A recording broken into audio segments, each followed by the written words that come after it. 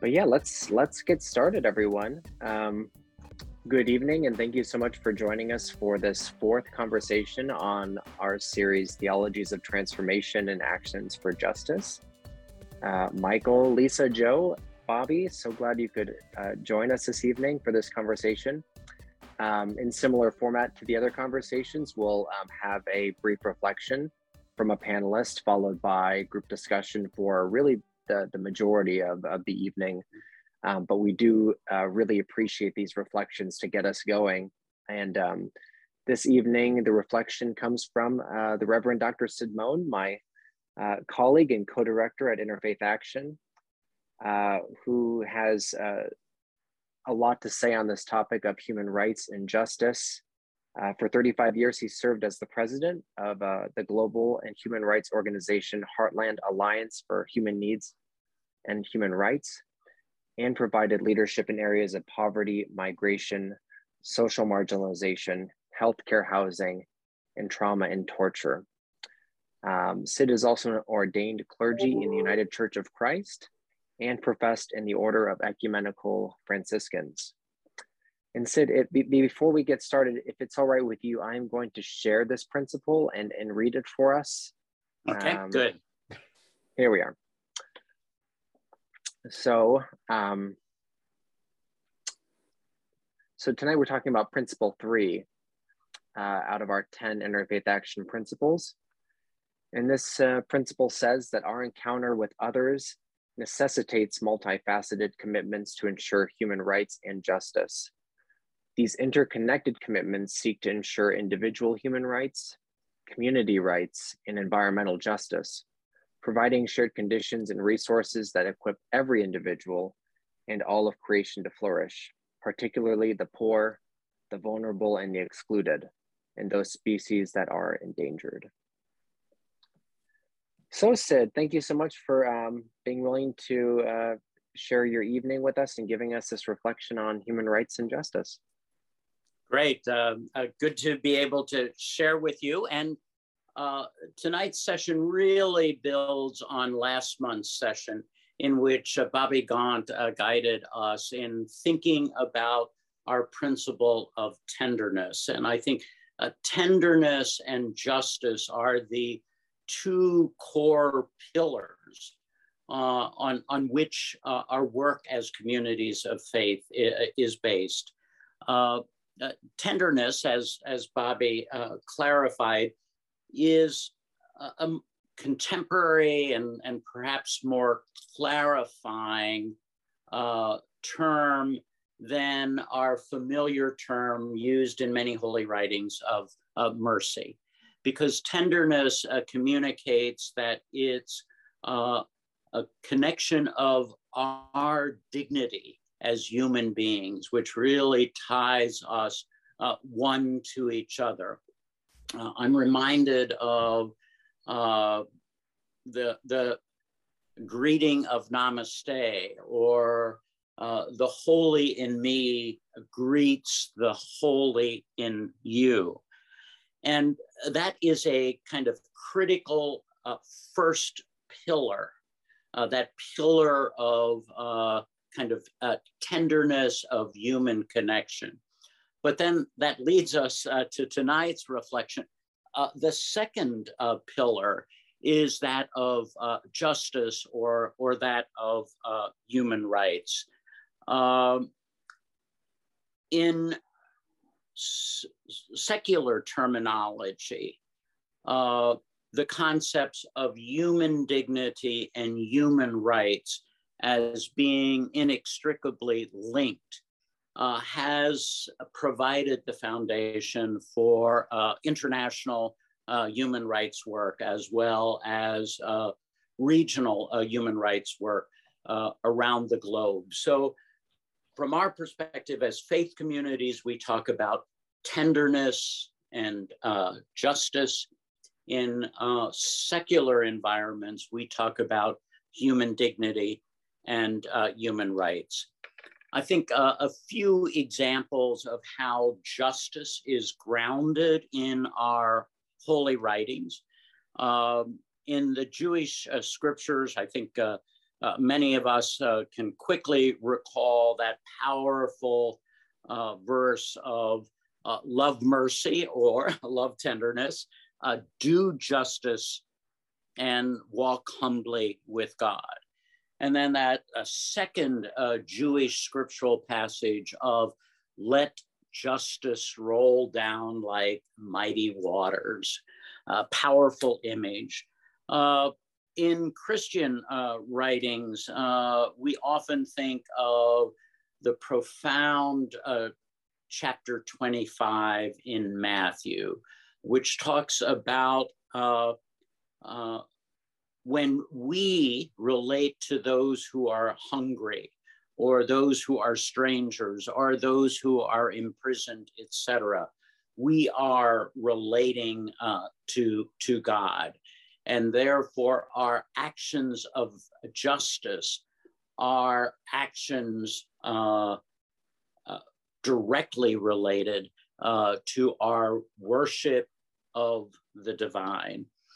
And in Muslim holy writings in the Quran, there's just this kind of very simple, in-your-face statement, stand up for justice.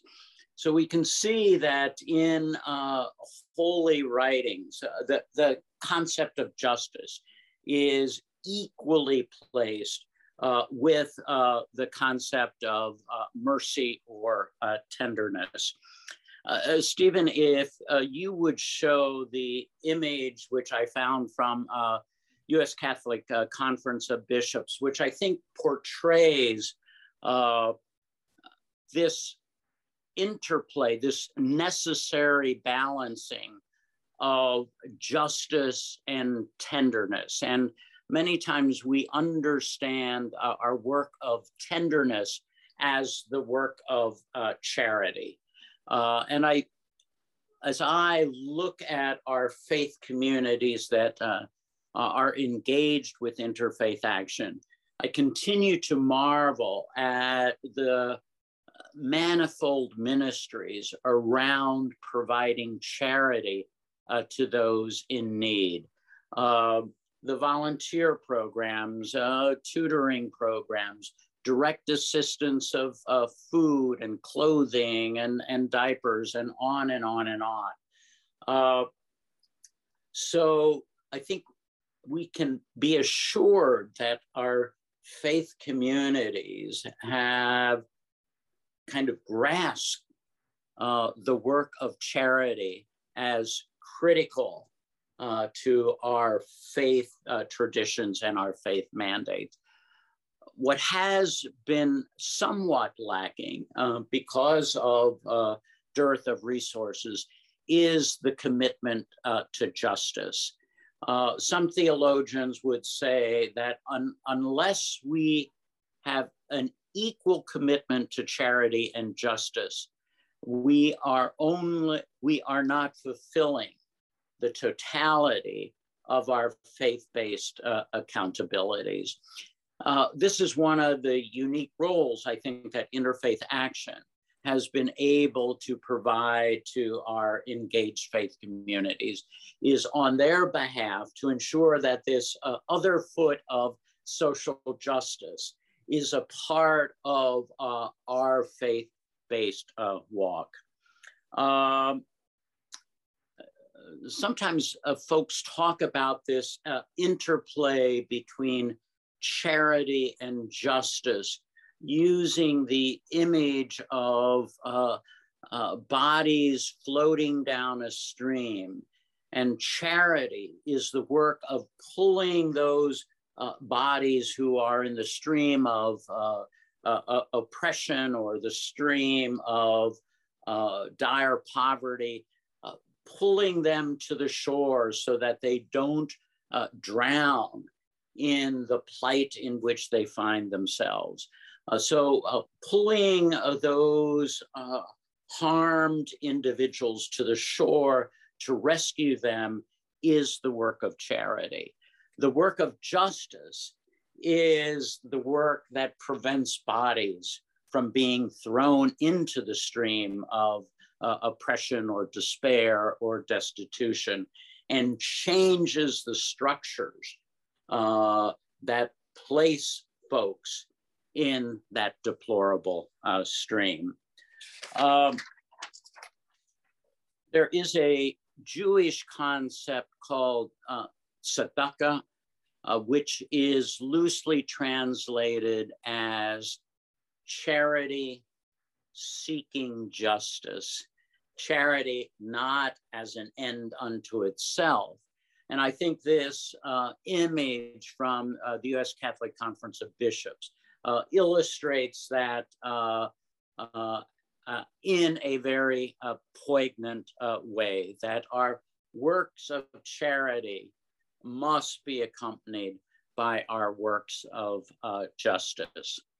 Let me talk a little bit about the difference between justice and the law.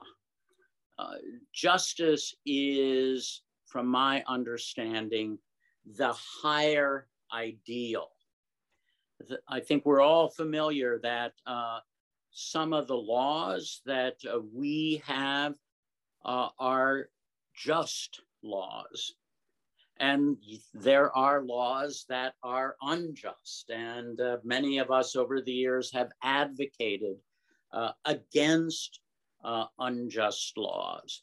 So when we talk about our commitment to the rule of law, we as people of faith have a very important footnote, is we advance the rule of law as that rule of law is just. I think there's often understood as this continuum from kind of autocracy to justice, which is the ruler as the law, to the law as ruler, to justice as ruler, or I think Rex Lexus, Lexus Rex, or Justice Rex, that understanding in some country situations of totalitarianism, the ruler is the law. We in democratic societies understand that the law is our ruler, and we as faith communities understand that justice, holy justice, is our ruler. I think our scriptures, as I've referenced earlier, give us many concrete examples of what justice looks like. It entails welcoming the stranger. And in the Jewish scriptures, in fact, the ethic of love in relationship to the stranger or the immigrant is so powerful that the Jewish scriptures reference, you should love your family with the same degree of love that you have for the stranger and the immigrant. So the model of love is primarily the model of love for the foreigner, the migrant, the stranger.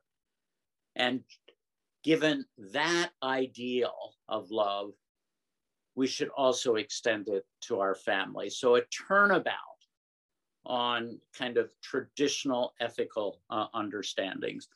Again, holy writings go on to talk about, care for poor, preservation of the holy gift of creation, on and on and on. So from a holy writings perspective, many examples of what justice looks like for communities of faith. Within the secular realm, the body of human rights commitments also provides clarifying guidance to us to understand how human dignity through the provision of human rights can be advanced in our world. And human rights literature is grouped on concepts of human dignity, human rights, and human responsibilities. The first codification of human rights from a secular perspective was in the International Bill of Rights, or the Universal Declaration of Human Rights, which was affirmed in 1948 in the aftermath of World War II, where the global community and US's delegation was led by Eleanor Roosevelt, drafted this International Bill of Rights, or this Universal Declaration of Human Rights.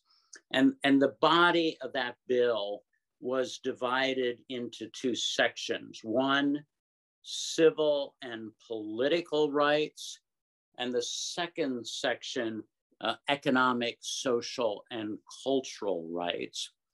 For a period of time, civil and political rights were understood to be the first generation of rights, and economic, social, and cultural rights, the second generation of rights. As human rights theory developed, it now is understood that civil and political rights are fully equal with economic, social, and cultural rights. There is no division of one right being superior to another. Let me give you a few examples of what civil and political rights are. The right to equality, the right to live free and safely, the right not to be enslaved, the right not to be tortured, the right to a fair trial, the right to live free from persecution. Civil and political rights were signed in the United States by President Carter in 1972, after their full introduction in 1966. So a lengthy period of time before the US signed them. However, the Senate only ratified those, so they did not come into full force of law until 1992. So for 20 years, the US had not fully ratified civil and political rights. So let's move on to economic, social, and cultural rights. A few examples there. The right to marry, the right to own property, the right to practice a religion of one's choosing, the right to free expression, the right to work for a fair wage, the right to have an adequate standard of living, and to have full access to medical care. The President Carter in I think in 1977 signed the US's commitment to economic, social, and cultural rights. However, the Senate has never ratified those rights. And so till the current day, the US is one of the few countries in the world not to have ratified a commitment to economic, social, and cultural rights. So what that means is if a case is presented to the Inter-American Court of Human Rights, accusing the US of, for example, failing to provide an adequate standard of living for all residents of the United States. The court is not recognized by the US government as having jurisdiction. The US government only recognizes the Inter-American Court of Human Rights as having jurisdiction in matters of civil and political rights. Let me quickly move on, because I think this body of international human rights law is very instructive for us as people of faith in understanding how our faith-based commitment to justice is evidenced in the global system of justice called human rights. As the body of human rights law has evolved over the years, there have been new international conventions that have been proposed. International Convention on the Rights of the Child, the Convention on the Elimination of Discrimination Against Women, the Convention on the Rights of Migrant Workers. In terms of the International Convention on the Rights of the Child, the US is not a signatory to that convention. It is one of two countries that has not signed or ratified the rights of the child. In addition to the United States, the other country is South Sudan. In terms of the Convention for the Elimination of Discrimination Against Women, the US, regrettably, again, is not a signatory nor a ratifier of that convention. We are one of 7 countries that has not ratified the Convention Against Discrimination of Women. Some of the other countries are Sudan, Somalia, Iran, and the United States. And then likewise, the Convention on the Rights of Migrant Workers has not been signed or ratified. Finally, human rights work is done at an international level, primarily in Geneva, as well as with regional bodies such as the African Commission on Peoples and Human Rights, the European Commission on Human Rights, which is a part of the Council of Europe, and then the Inter-American Commission of Human Rights, which is a part of the Organization of American States. The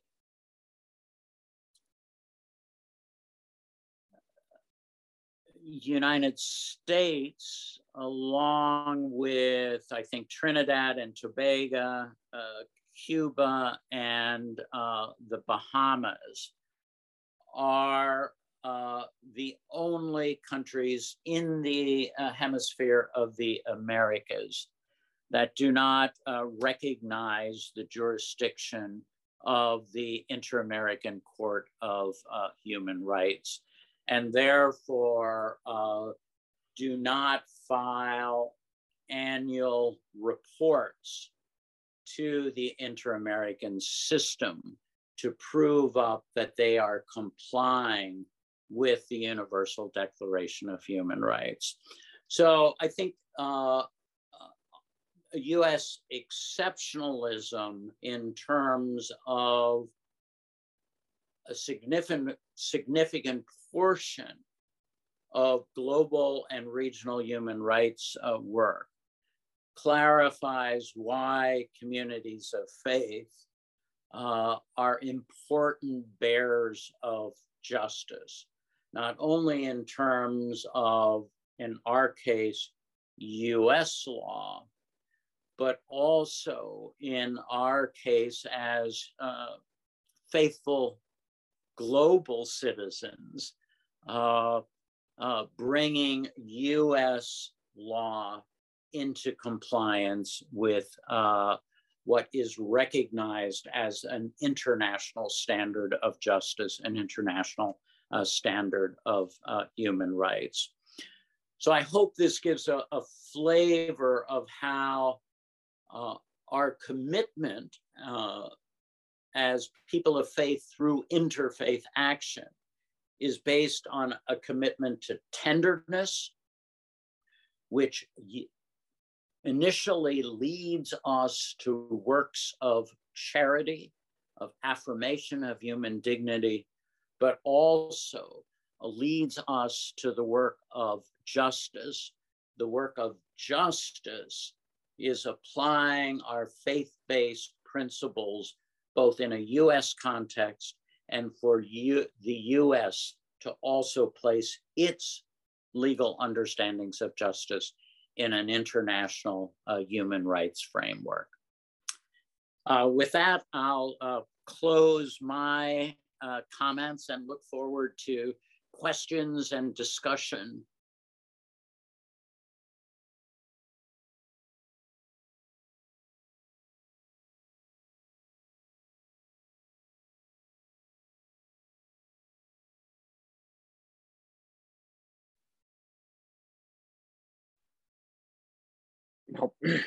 If no one else has thoughts or reflections at the moment, one thing I'm wondering, Sid, is, this faith principle highlights the essential role of human rights and justice, but it also underscores the essential task of encountering our neighbors.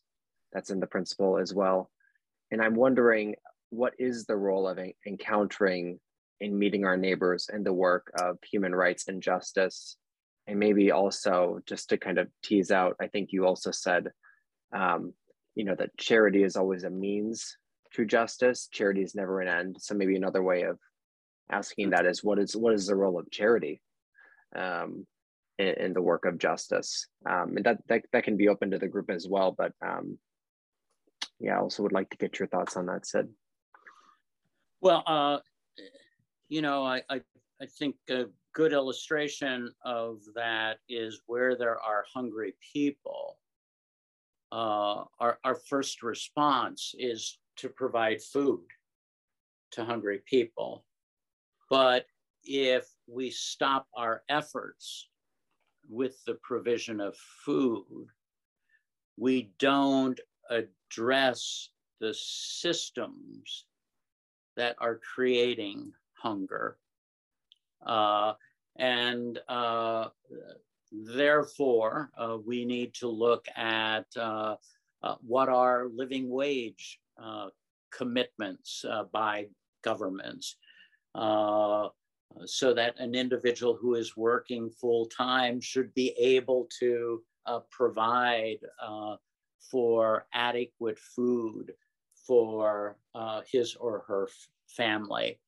To advance the expansion of the federal child tax credit, as was done during the pandemic, which within 45 days lifted 50% of children out of poverty in the United States. And clearly there's a direct correlation between poverty and hunger. And so again, how do we connect our encounter with hungry people and our human response to provide for their current state of hunger with preventing hunger in the future? And I think illustrates how encountering the other should be triggering both charity as well as justice. Well, I think it's about both and, right? Yes, clearly. And also, again, you know, we've heard a lot recently about systemic racism. Mm-hmm. Well, what we're talking about here is systemic everything. Mm-hmm. In terms of what you were describing, Sid. Well, it's always a bit disheartening for me whenever I'm making a presentation on international human rights conventions, and to have to report that the purported leader of the free world, right, stands with countries like Sudan and Somalia as not being compliant with children's rights or women's rights or migrant worker rights. So it reminds me of the painstaking and persistent work that we as people of faith in the United States are to be engaged in. Exactly. I mean, those are stunning. You know, shame on me for either having forgotten it or not having known it in the first place. I don't know, but I would love to, I don't know if you can provide copies of your presentation, your remarks, include that. But I think that again is naming it and using your voice to talk about it and speak up. Because that really makes the argument in my head. My goodness. Wow. Well, and one of the many arguments that have been used by those opposing the U.S. signing on to the Convention on the Rights of the Child is that some religious communities believe their religion how do I want to say this? The Convention on the Rights of the Child prohibits the use of physical violence against children, that children should not be reprimanded by physical acts of violence. And there have been Christian religious communities that have said that would violate our right as Christians to rear our children as we believe they should be reared.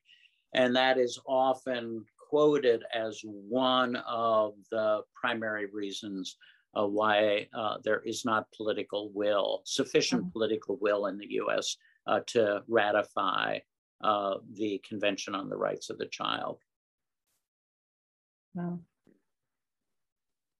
Hardly know what to say. Yeah. And so, again, I think we are seeing in our current religious and political environment a resurgence, particularly from some Christian communities, that they have a religious right to exclude, to hate, to marginalize. Right.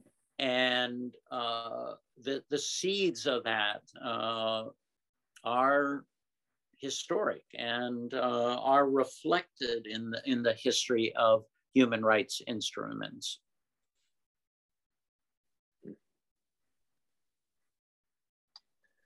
Well, I also want to bring in, Michael. Sid, I just wanted to ask a question. That graphic that you showed on justice and charity was very helpful to kind of flesh those two twin items out for this faith principle. But I was just wondering, in terms of practical things that we can do to advance these things, whether it's through interfaith action or other things, I was wondering what recommendations you might have for us. Well,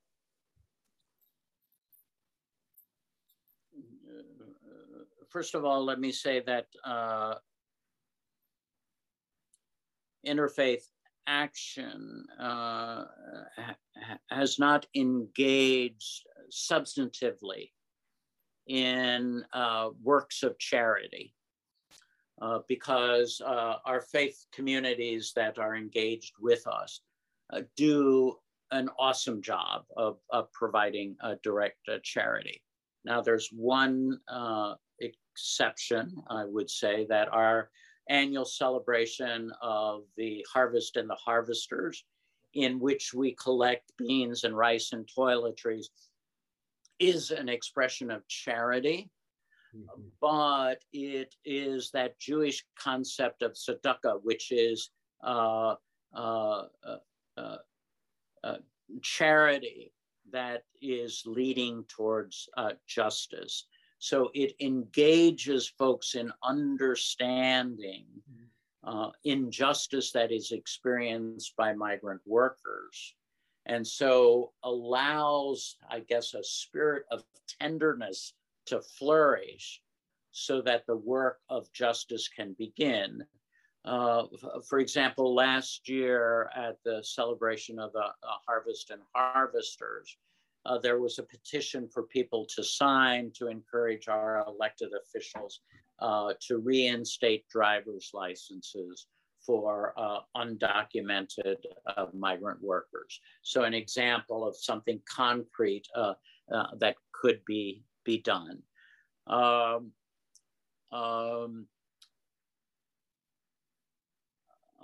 Our work in advancing public policy that reduces gun violence is another example of justice type of work that we are advancing. And that also can be connected to the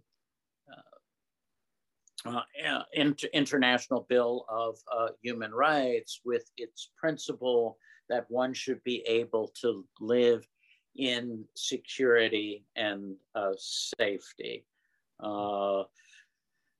Again, the Buffalo murders with unregulated long arm is testimony to this epidemic of gun violence in our country. And state of Michigan is in an identical situation in which universal background checks are required for pistols or handguns, but are not required for long guns. So again, illustrating the type of justice-oriented work that we are doing, whether one thinks of it as people of faith who are peacemakers and looking to promote peaceful, safe societies, or whether one is adhering to internationally recognized human rights law that everyone has a right to live in safety and security. Mm-hmm.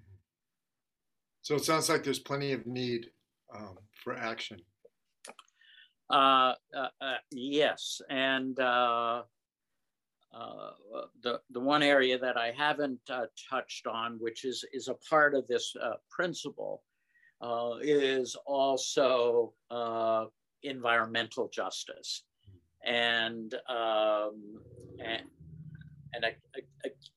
again, our call as people of faith to be committed not just to efforts of justice for human beings, but efforts of justice for the totality of creation. And again, that's something that's not been recognized to date in the Universal Declaration of Human Rights. The closest instrument we had to that was the Paris Climate Accords, which again are not yet a robust international covenant. It is still a loose affiliation of commitments. Thank you.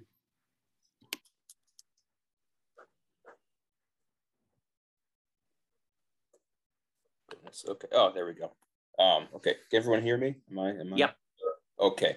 I didn't want to express this. I feel like I have half a thought here. I was trying to complete it before I expressed it, but then again, maybe this discussion is too. So, all forgive me, Sid, with the concept of the the Jewish tzedakah, is it? Is that Tzedakah. Yeah. Okay. Kind of framed it as works of charity can't come without works of justice, and oftentimes they do. You know, charity is the more common action taking place, but I'm just wondering about the opposite relationship of works of justice not coming, how they relate with works of charity specifically. So my example was the reason I was thinking of it, because with our non-discrimination ordinance in Three Oaks they passed last year, was successful, but then it's in place, and that's a just policy. But then how can works of charity relate to how am I trying to think of this? It's codified, right, in our code of ordinances. However, it's not been as far as we know needed yet. So how do we interact with that? So as people of faith in our particular community interact with that act of justice in terms of our charity? Does that make sense? Does that? Yeah, it does very much so, and it connects to me on the Jewish scriptures with the verse of "Let justice roll down like mighty waters," and not just stay up in kind of the heavens as this great commitment, but then also in doing, for example, migration work in the United States and also in Mexico.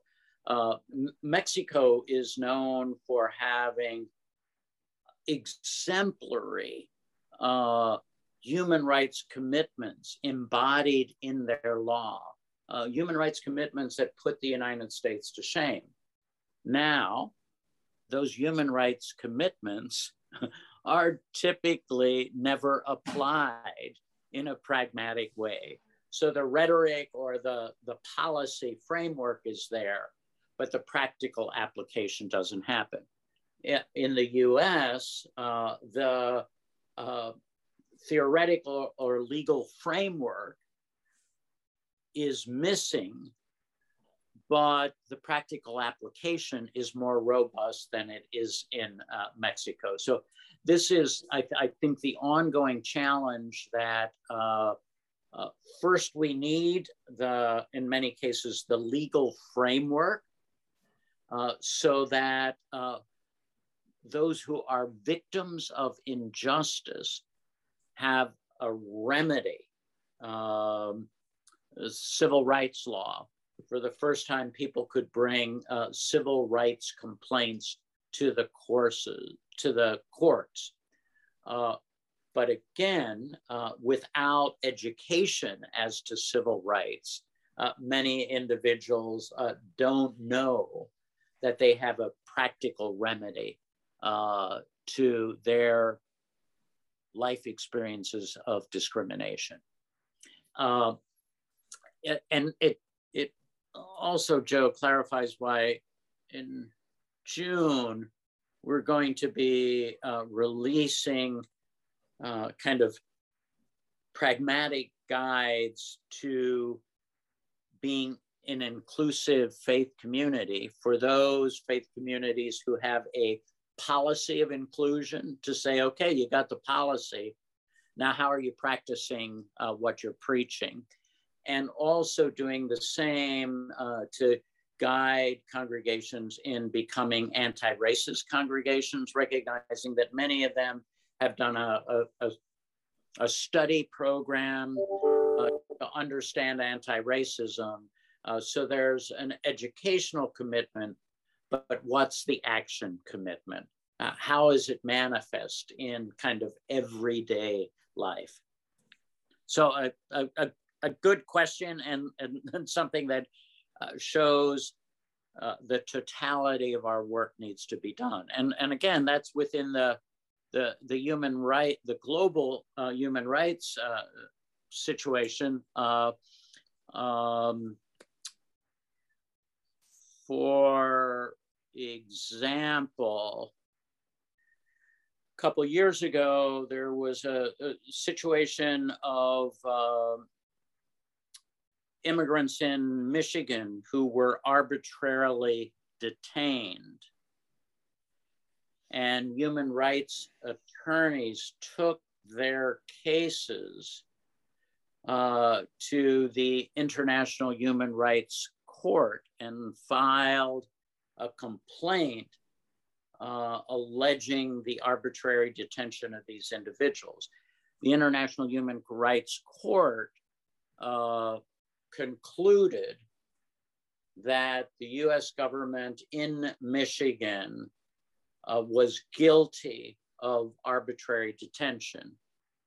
Now, since the US is not a ratifier of the court, it had no legal impact on those arbitrarily detained individuals. But it did illustrate to them that there was a judicial body that determined what the US government was doing to them was illegal in an international court of law. So again, the illustration of why the laws are important, but then also looking at the application of the laws so that compliance is assured. Larry, I noticed your hand up as well. Larry, did you have something you wanted to add? Yes, I do. First of all, thanks, Sid. As always, you have much wisdom to pass on and much knowledge to share. So appreciate it. One of the things that's complicated, though, I think, is that people's definitions of what is justice are often different. So, for example, in the Catholic Conference, one of their core commitments to justice is protecting the rights of the unborn, with no mention of protecting the rights of the mother. What are your thoughts about how to reconcile that when two different perspectives clash? Well, and again, this is somewhat akin to the opposition by some religious communities to the International Convention on the Rights of the Child. Don't tell us we can't use physical punishment against our children. That is our religious right. When in fact, the body of international human rights law is to give us a clear understanding of the baseline of justice, and that anything that doesn't meet that baseline of justice should be considered to have an arbitrary basis. So that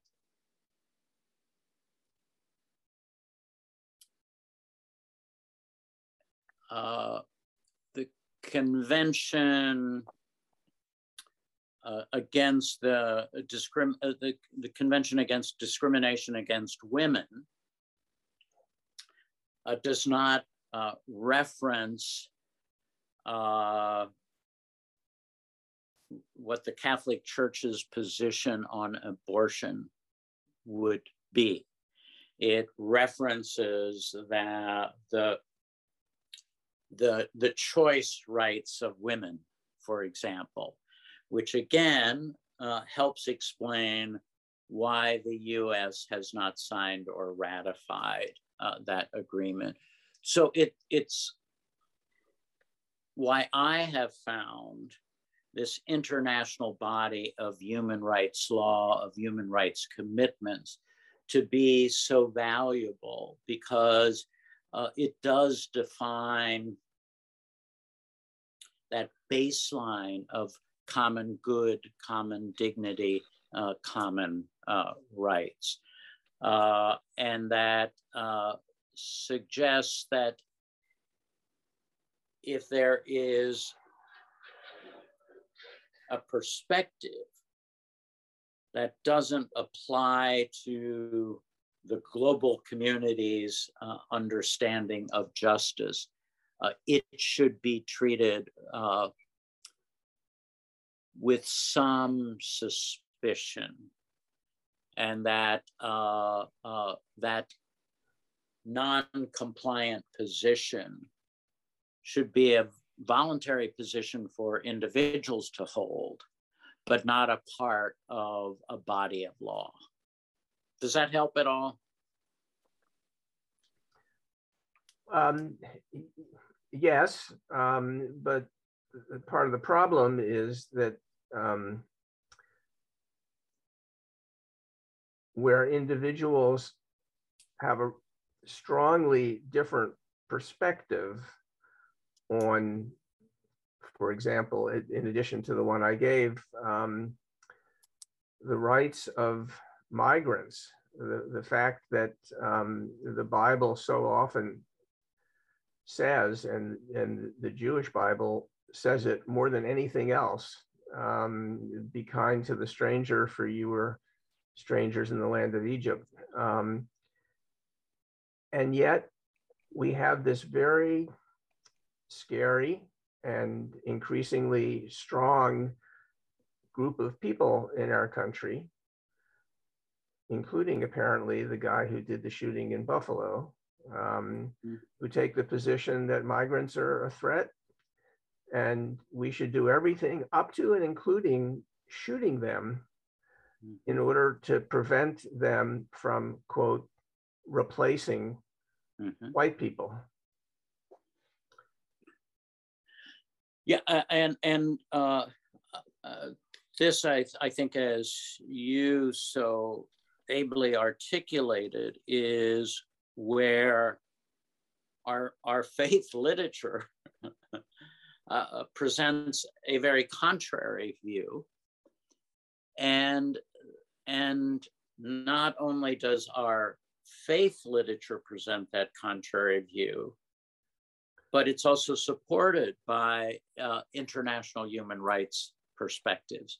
So one can argue from both a sectarian as well as a secular perspective, or to say that human rights law and faith-based values correlate on many of these key issues. Something, if I could add, that this made me think of was actually our interfaith action, our fourth principle, which we're talking about next session. And if you wouldn't mind, maybe I'll just read it real quickly, which says, to be effective communities of faith, we provide opportunities to encounter one another, particularly those different from us. Amidst this encounter, we underscore our common life, symbolized by a common table to which all are welcomed with inclusion.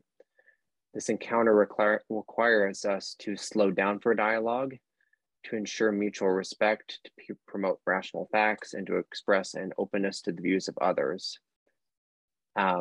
We understand community as the reality in which, amidst our differences, we are guided by a common commitment to promoting human dignity and ending suffering. I think your question was deeper than just like we need to do more dialogue. But something that stuck out from actually our talk tonight, and also this principle, is that we can talk to one another, but the end of those discussions has to be the common good, not a private good of a group, such as a group that would advocate for replacement theory, that would preference one group over another. And again, is a conversation, a dialogue, gonna be valuable in this kind of situation you described? Maybe not sometimes. But it is true that I think faith-based communities have a certain kind of commitment to slowing down, listening, sharing, even when that is maybe the contrary position to many. But I don't think that's anything. Your question's much deeper than that, but that's what it made me think of. Yeah, Larry, just a somewhat humorous aside on kind of this conundrum that you presented. Amidst the debate on same-sex marriage, I heard someone, exclaiming that gay marriages should not be permitted at all. And I heard a respondent say, well, if you're opposed to gay marriage, then don't marry another gay person. Mm-hmm. And it kind of says, you have that individual right not to marry a person of the same sex, but you don't have the right to deny that of someone else. Yeah. Now, again, that's a simplistic retort, but there is some element of wisdom in it. Yeah. Actually, the gay marriage situation is a good example of what you were talking about, Steve. People of different perspectives dialoguing and finding out that, well, we disagree about a lot of things, but we actually agree about this. So you had a senior Democratic lawyer and a senior Republican lawyer coming together to represent the folks, the gay folks who wanted to get married, and succeeded in getting the Supreme Court to agree with them. Those people disagree about a lot of things, but they figured out that they agreed about that this should be legal. Mm-hmm. Yeah, I appreciate that, because it also, for me, just reiterates that there is hope, especially maybe even remembering our own stories of a time when I changed my mind on an issue that, today would say no one would change their minds on this or that, but that there is room for conversations that lead to transformation. So yeah, thank you, Larry. But it is also past 7. So last thought, Sid. Yeah, just to say that we must be vigilant in our work towards transformative justice, and that as we've been commenting on same-sex marriage rights, we're also reminded that Rick Scott of Florida, in his 10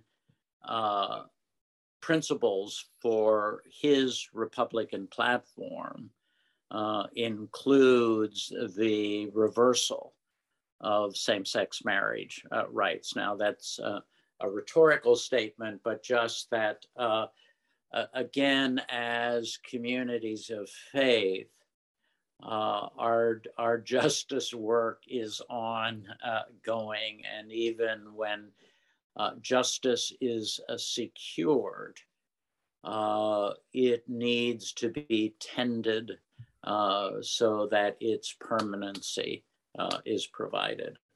And that's why we kind of need each other in this work, so that because justice work is longer term, more frustrating, more challenging than the work of charity, and why our collective is so critical towards that end.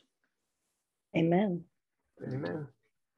Sid, thank you so much for this wonderful reflection and time together. And thank you all for joining us this evening for this conversation.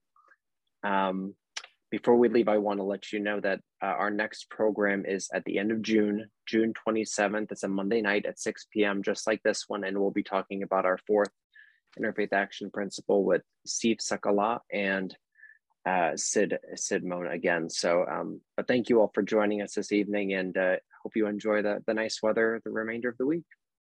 Thank you. Thank you very much. Well done.